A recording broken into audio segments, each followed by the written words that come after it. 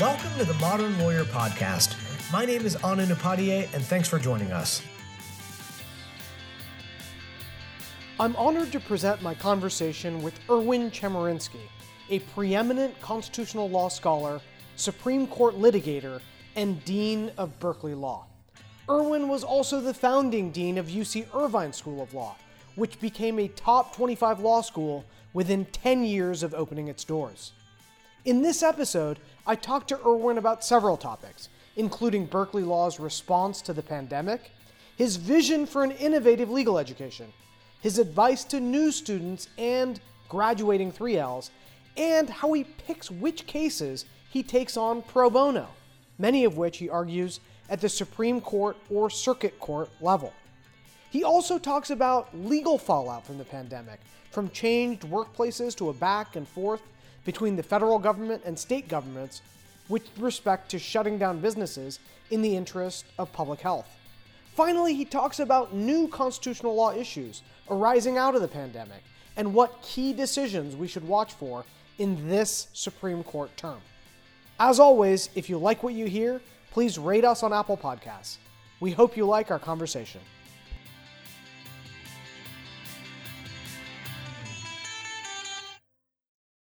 Dean Chemerinsky, it's an honor to have you on the Modern Lawyer Podcast. Thank you so much for joining us today.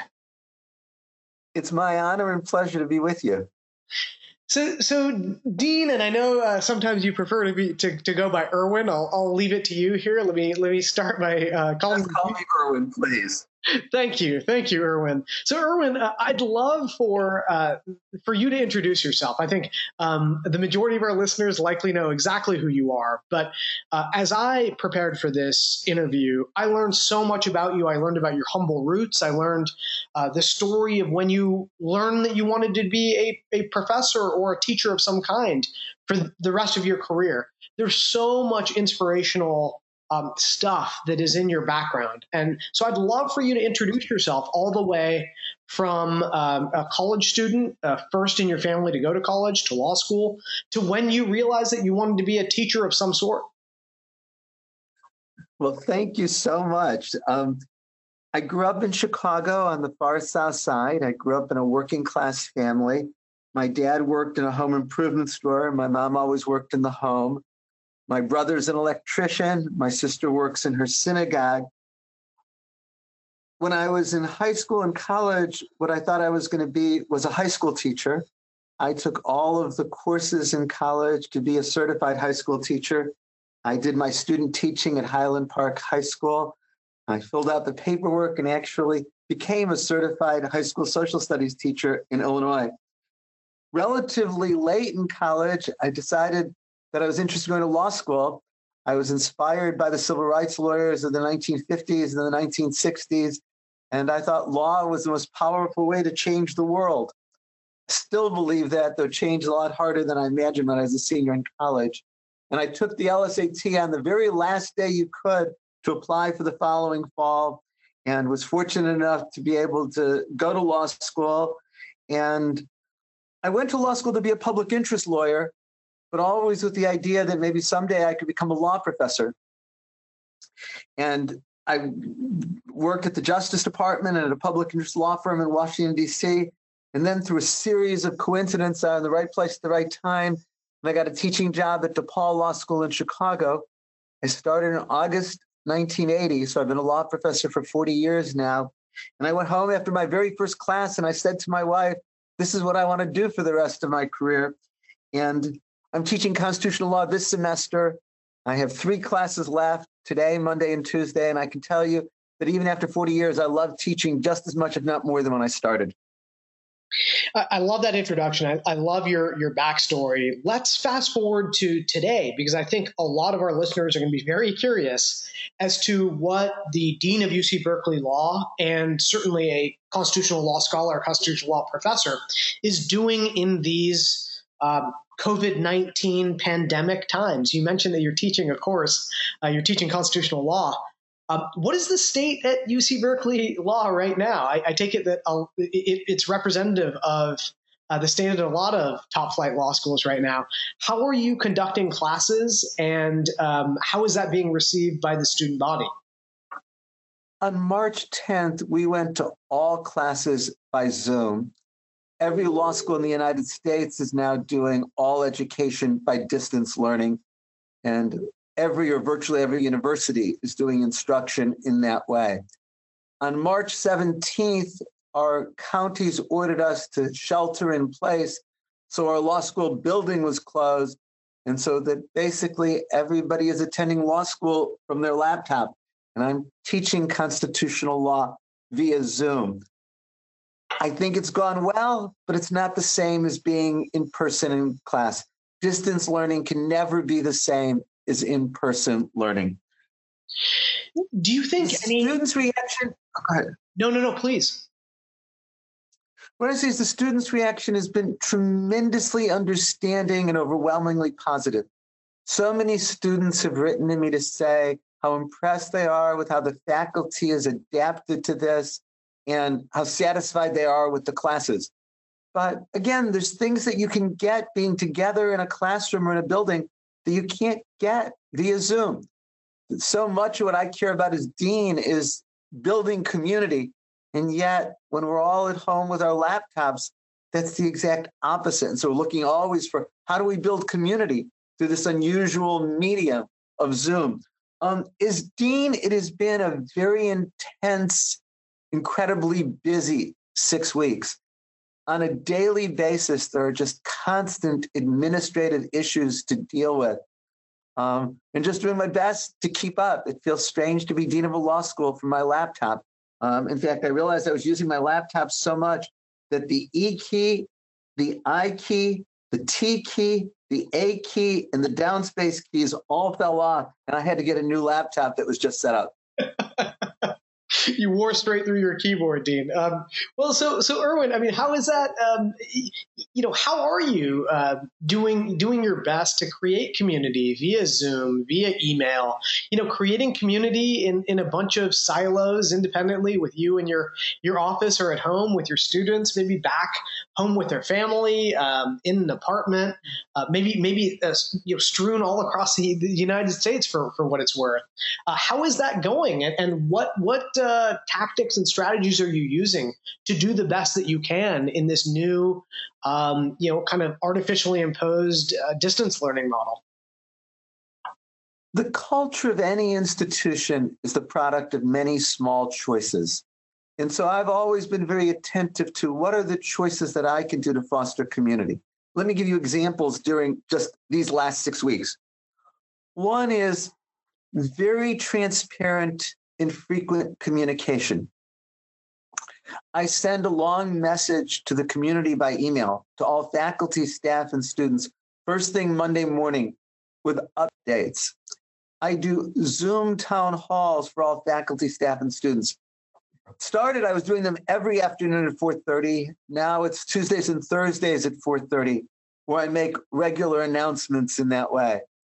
It's also about the message that's there on our website in terms of trying to convey information to people.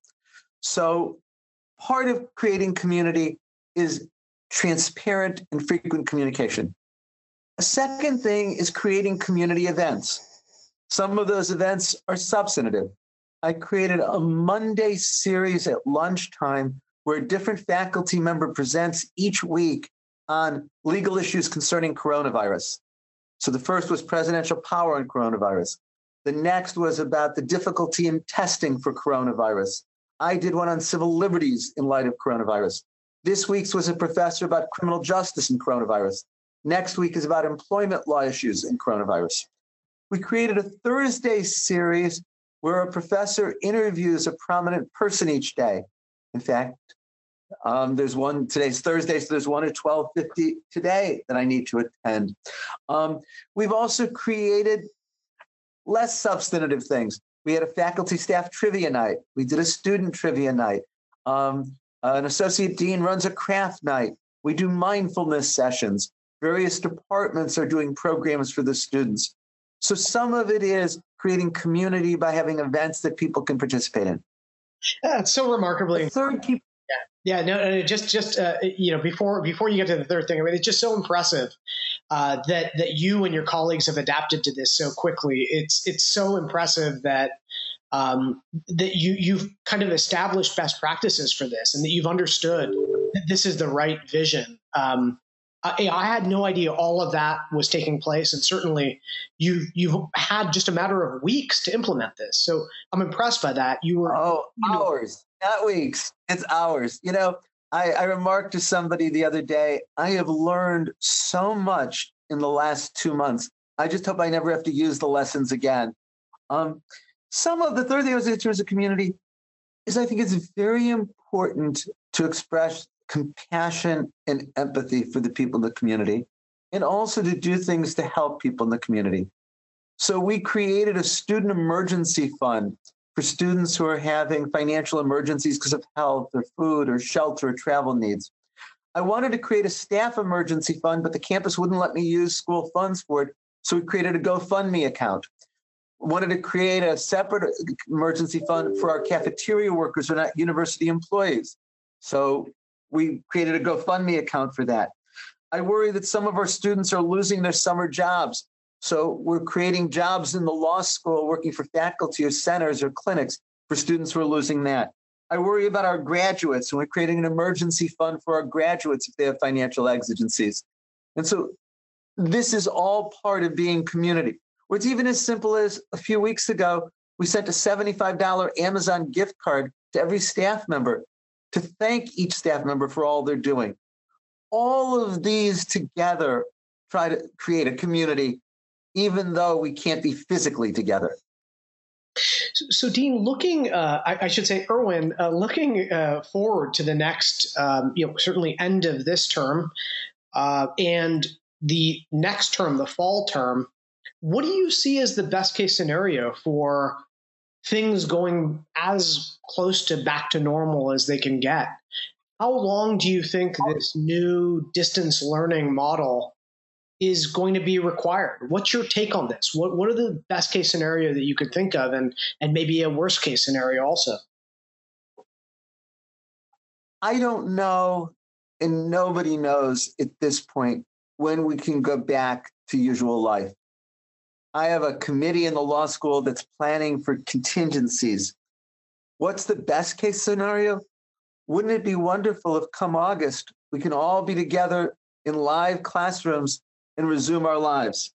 For this term, it's already over. Classes end. We're speaking on Thursday, April 23rd, and classes end next Tuesday, April 28th. But wouldn't it be wonderful if come August, with the start of a new term, we'll all be able to resume our day-to-day usual lives? I don't think that's likely to be possible. Everything I have read about public health leads me to believe that at least for those who are at high risk, it's not going to be possible to be in classrooms as we used to. That even if we have live classes, that they'll need to be the social distancing.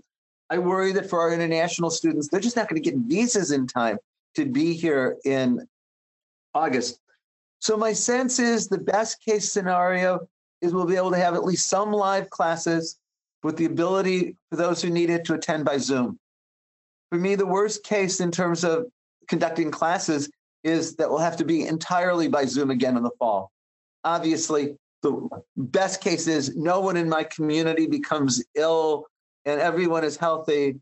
And I want to contemplate worst cases, but in terms of conducting classes, I think those are our options.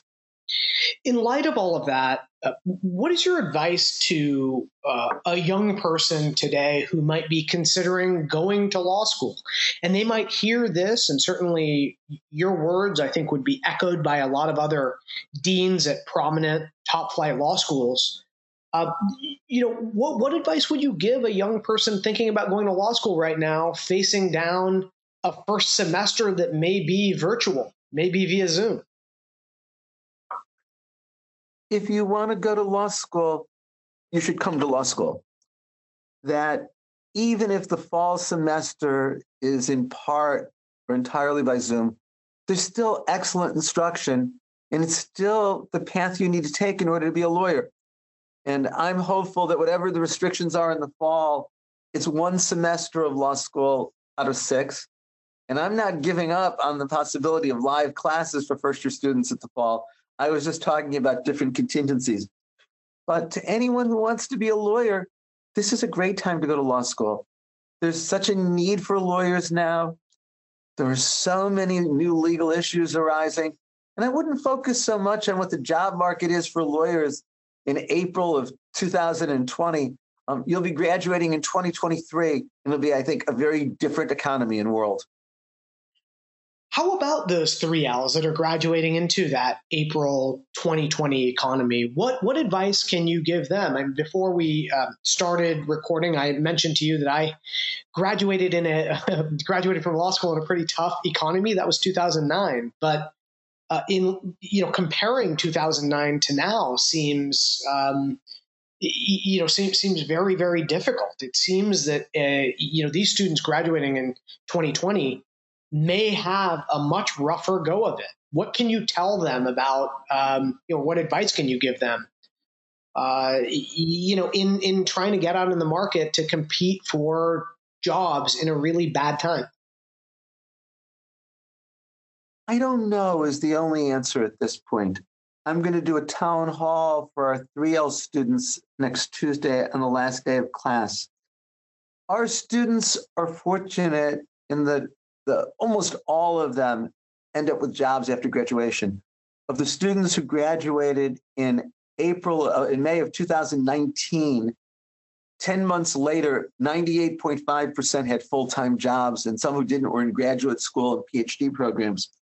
My concern is jobs being withdrawn for our third-year students, or what they're hearing is their start dates delayed to January, or even for a whole year to fall 2021. And of course, what they're worried about is how are they going to support themselves during this time? They're worried about what will they do for income if the job they were planning on isn't going to be there. And here, I don't have an answer at this point in time. I wish that I had a situation where I had a pool of money that I could give to support them. I don't. The best I can do is a relatively small emergency fund for them. So I welcome hearing from others what advice to give to those whose jobs are being delayed or even withdrawn. I want to switch gears now, Erwin, to your last job before your deanship at UC Berkeley. And that was your founding deanship at UC Irvine School of Law. And I want to read an excerpt from an article that came out just 2 days ago on April 21 in the Daily Californian, the newspaper, which I remember fondly because I did my undergrad at UC Berkeley. It's a student newspaper at Berkeley. And in that article titled How Erwin Chemerinsky Plans to Push Berkeley Law into the Nation's Top 5 Law Schools, you refer to your last job at UC Irvine and you say, quote, "There's not going to be another university of the caliber of the University of California, Irvine creating a law school in my lifetime," Chemerinsky said. "I have a lot of views on legal education, and here was a chance to take advantage of a blank slate." Now, I've talked to folks who were professors at UC Irvine, and they all, and I think a lot of other folks, give you very high marks for coming into UC Irvine and saying, I'm not going to be restrained by tradition. I'm going to create this law school in the vision I think is most appropriate for legal education. What did you do here, and what initiatives did you take on to fill this blank slate completely, unrestrained by the hundreds of years of legacy of other law schools? We were constrained by hundreds of years of legacy. I said all the time when we were creating the law school and devising what we were going to do, that our challenge was to be sufficiently innovative to justify why we existed and sufficiently traditional to be credible.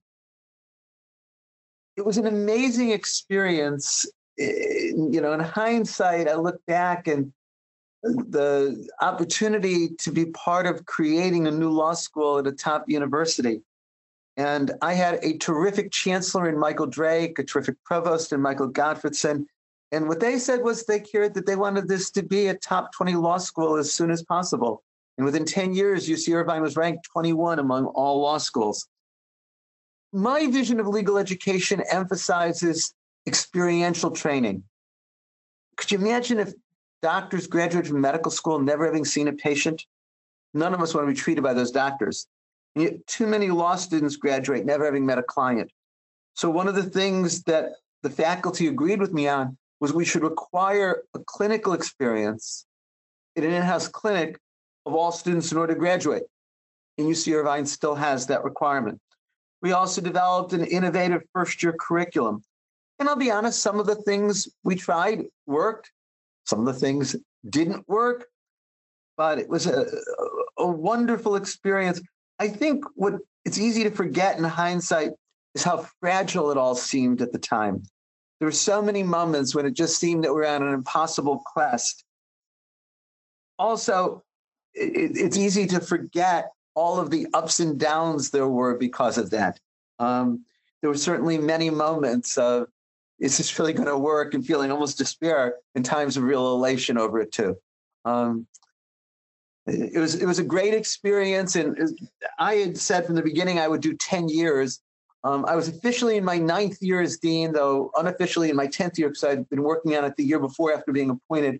And I already told the chancellor and the provost that the following year, 2017-18, was my last year as dean. And then an opportunity at Berkeley came up, and it sort of answered the question of what am I doing next with my life? Did you view your founding deanship at UC Irvine as a way to experiment and iterate on legal education? Yes. I felt strongly if we just replicated other law schools, we would have failed. Those law schools exist. They're great law schools, but we don't need another one just like them. So I thought our challenge was to take the blank slate that we were blessed with and to use it to do things new and different. And we did in many regards. What did you learn at UC Irvine over that 9 to 10 years that you've taken with you to UC Berkeley School of Law? And what have you implemented based on those learnings? I learned so much, and there's no doubt that I'm a better dean today in my 12th year than I was in my first year. Just as I think I'm a better teacher in my 40th year this year than I was in my first year. I can give examples of things I learned.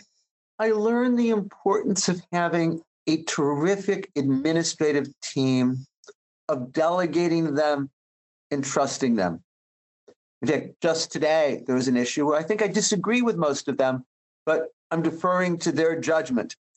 And obviously, there are places where we disagree and I make a different call, but I realized how important it was to have great people in those roles and then delegate and trust them. I learned a lot about the importance of communication and being transparent and also being perceived as transparent. Rumors circulate quickly in law schools. Rumors can be terribly destructive.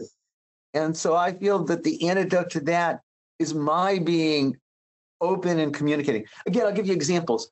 I do a coffee with students every 2 or 3 weeks where they can come talk about anything they want. I do a town hall for students and staff each semester. Now that there's the coronavirus, I do the town hall. Now it's twice a week for faculty, staff, and students. So I think I learned a lot about communication from that experience. You've talked a bit about your rise to being a professor. You went from DePaul to USC. You went to Duke, and then you moved over at some point to the administrative side of things as the dean of UCI and then Berkeley. Things have changed, obviously, since you came up in that chance encounter and got your first teaching job at DePaul. What advice can you give, maybe recent grads now who want to follow in Erwin Chemerinsky's footsteps, and they want to be legal academics, they want to be legal scholars, they want to be professors in American law schools? How have things changed, and what would you suggest to someone who has those ambitions? I think I have the best job in the world. It's hard for me to talk about being a law professor without sounding like I'm proselytizing it. So I would encourage them to go for it. It is much harder to become a law professor now than it used to be. There's much more demand for the positions. The competition to become a law professor is fierce. And I worry we're going to enter a couple of years where it's going to become even much more difficult. I expect many universities are going to have hiring freezes next year because of the financial consequences of coronavirus. If I was talking to a law student, and I often do, say at Berkeley, who wants to be a law professor, I encourage them to be a research assistant for a professor if they can.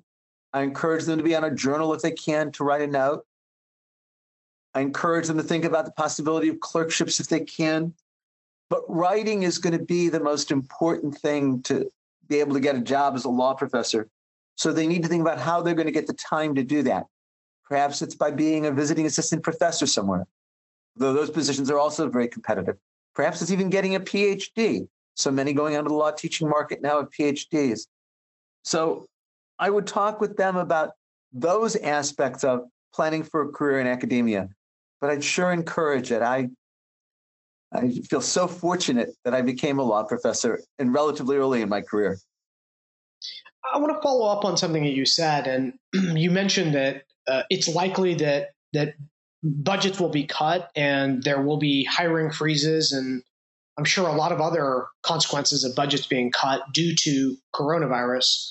What do you see as the other implications for law schools like Berkeley Law and other schools in light of the tight economic situation, certainly at the state level for UC Berkeley, but also in a more macroeconomic way with high employment, less spend, et cetera? How does that affect American law schools?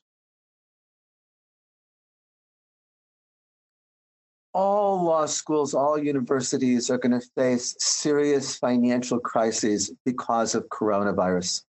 The chancellor at UC Berkeley estimated last week that the campus will lose at least $210 million.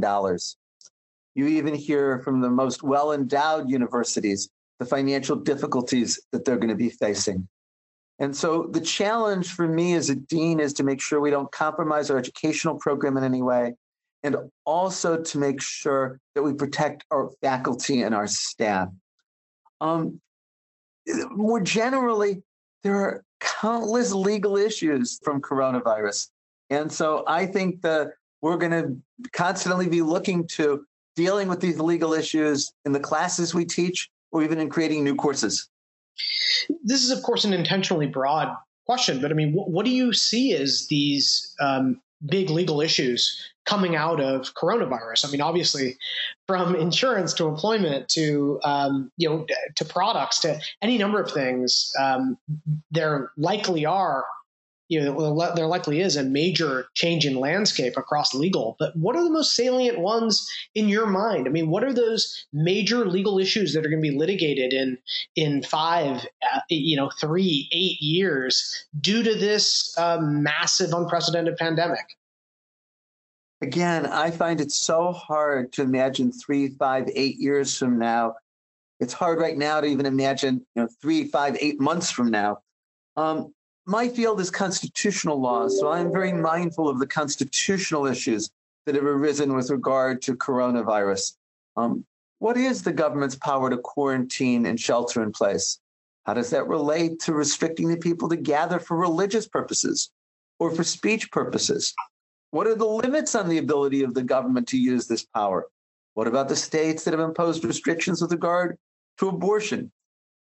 As a citizen, I look at, what does this mean for our healthcare system and how we pay for health care?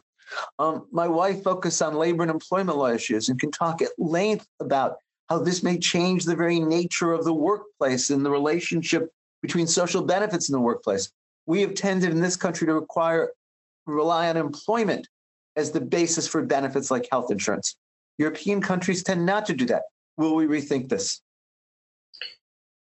I want to quote to you, Erwin, a paragraph from an article you wrote about a month ago, on March 25, 2020, for the Seattle Times. The article was headlined, the op-ed, I should say, was headlined, "Trump doesn't have the authority to order the country back to work by Easter." I think as we speak on April 23, I think you were certainly vindicated in that prediction. But what you wrote was as follows: "Trump has shown a wildly inconsistent view of the authority of state governments during his presidency, embracing federalism when it suits him and dismissing it when it doesn't. He was all for federal power when California attempted to chart its own course on auto emissions, for example. But then in this crisis, he was all for governors in the states handling things themselves, until now, when he seems to be declaring himself the person who can order people back to work by Easter." This is one of those constitutional law issues, I think, that you alluded to. What's your take on this, and what other constitutional law issues do you think are going to come up in a novel way that have not come up pre-pandemic? President Trump said that he could order businesses to open, notwithstanding governor's commands for closure. He said this repeatedly. He was wrong in this regard. The power to quarantine exists at the state level. Shelter in place and business closure orders are just milder forms of quarantine. The president has no authority under the Constitution or under any statute to be able to countermand those orders. The Constitution doesn't have an emergency clause that lets the president do whatever the president wants. And the only federal statute allows the Surgeon General and Health and Human Services take actions to stop the spread of communicable disease. Ordering opening a business wouldn't do that. Moreover, there's a clause in that statute that says nothing in it preempts state and local law. So the president clearly did not have this authority. What other constitutional law issues do you see coming up? I mean, there's certainly many just based on this issue of, the embrace of federalism when it suits him and the dismissal of that when it doesn't. What other constitutional law issues do you foresee coming up as there's this tension between state control or, several states banding together? I know some Midwestern states, Western states, and some states on the East Coast have done so. What other constitutional issues come up when the federal government tries to mandate that those states do certain things, whether they're quarantine, shelter in place, or demands that certain businesses just open up again by some sort of order? I think that there's going to be so much litigation. There's obviously many lawsuits that have been filed already with people arguing that quarantine orders or shelter-in-place orders are unconstitutional. I think they're wrong. I think it's clearly allowed. There are lawsuits that have been brought by churches that want people to be able to gather for religious worship. Again, I think the law is clear that there can be restrictions on the ability of people to gather for any reason for health purposes. I think that there's challenges to the state laws that have imposed restrictions on abortion. Most courts have declared it unconstitutional. The Fifth Circuit initially upheld it and then backed off a bit. I think there's going to be litigation with regard to the takings clause.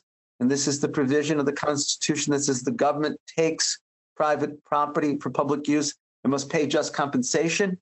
And I think that there's going to be challenges where business will say the government has closed us down, the government has to pay us. There's going to be lawsuits against universities. There already are from students seeking refunds. Yeah, and I know as far as the takings clause, I know a lot of restaurants, hotels, et cetera, have already began litigating that, right?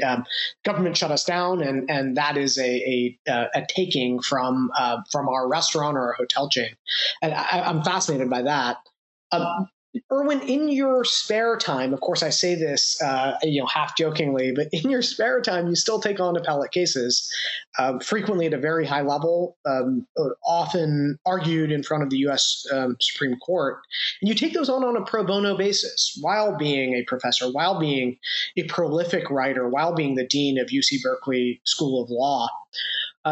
Obviously, you can only take on so many. I think, as a rule, you take on fewer than 10 appellate cases every year, but correct me if I'm wrong about that. Oh, many fewer than that. Many fewer than that. Since being a dean, I've probably averaged 2 arguments a year, sometimes more often in the courts of appeal, sometimes in the Supreme Court. This year, I had 1 Supreme Court argument and 1 Ninth Circuit argument. Last year was atypical in that I had 3 Court of Appeals arguments and 1 Supreme Court argument. But as a dean, I'm very limited in terms of what I can do. So it's, a couple of cases, maybe a few cases a year. How do you pick them? I wish I had a good answer for that. As you pointed out, most of what I do is pro bono, and there's a tremendous demand for free legal services. So I constantly get requests to provide legal services. And I have to say no to 98% of them because I just can't. It's a tremendous luxury as a lawyer that I do get to pick, that I don't need to take cases in order to earn a living, so I can be involved in the ones I most care about. And that's probably the most important criterion. I'm involved in cases that I really care about. They involve issues that I really want to work on. Beyond that, there's no systematic, it's the case I argued in the Supreme Court in November of 2019. Some lawyers came to me. It was an important civil rights issue, and I argued it in the Ninth Circuit and won, and then in the Supreme Court, though I lost there.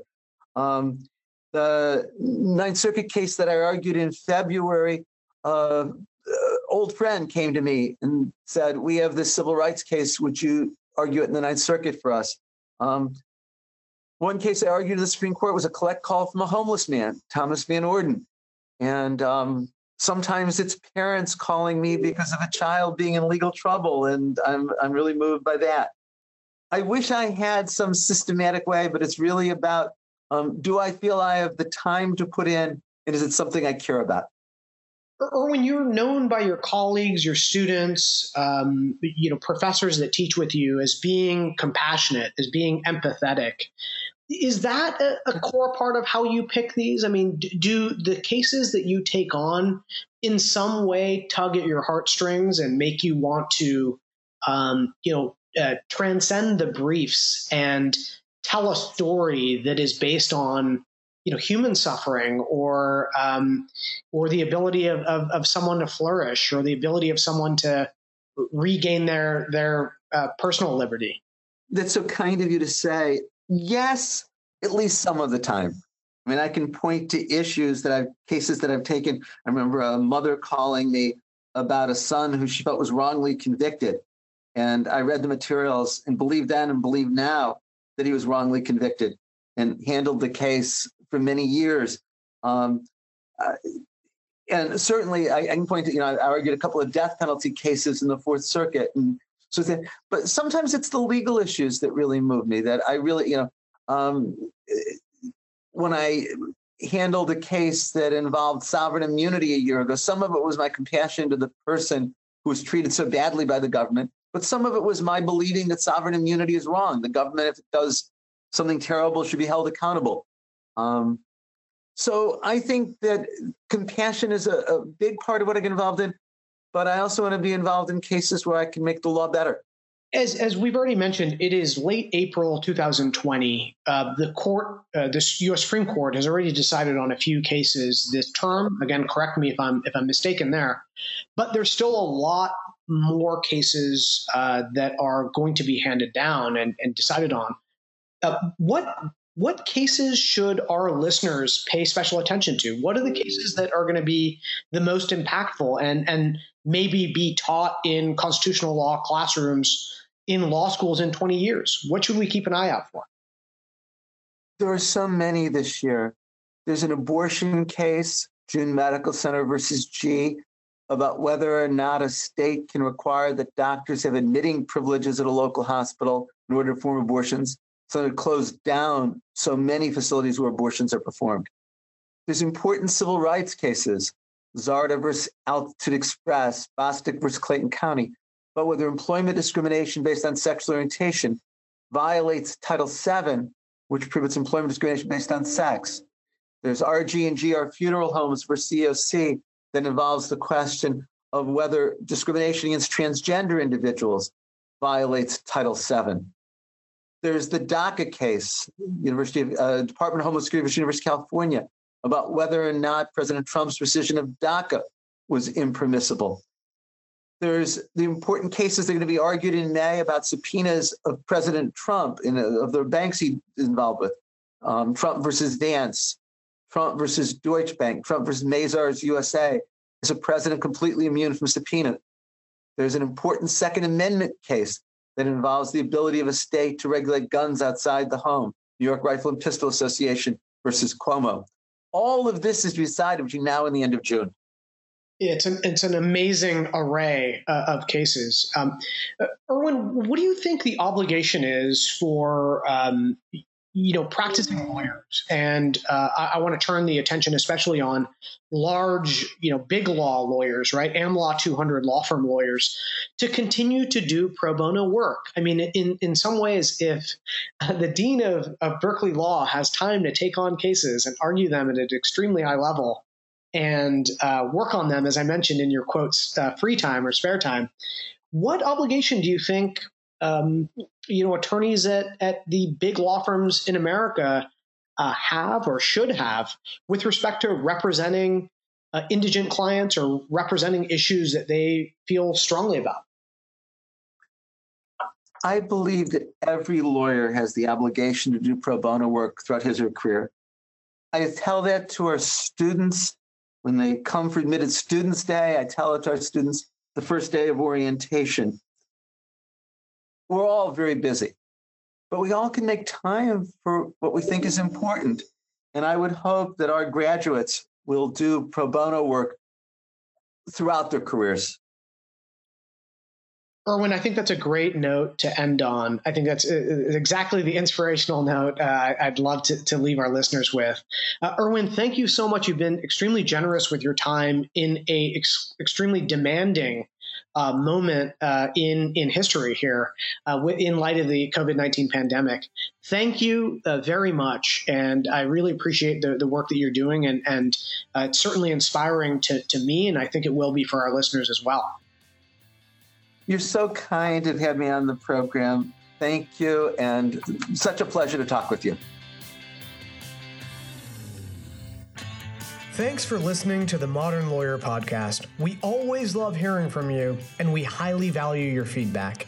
Reach out to me at onin@casetext.com, tweet at us with the hashtag #ModernLawyer, and check us out at modernlawyerpodcast.com. We hope you join us for our next episode. Special thanks to the Casetext team, especially our producer extraordinaire, Abby Hadidian. See you soon.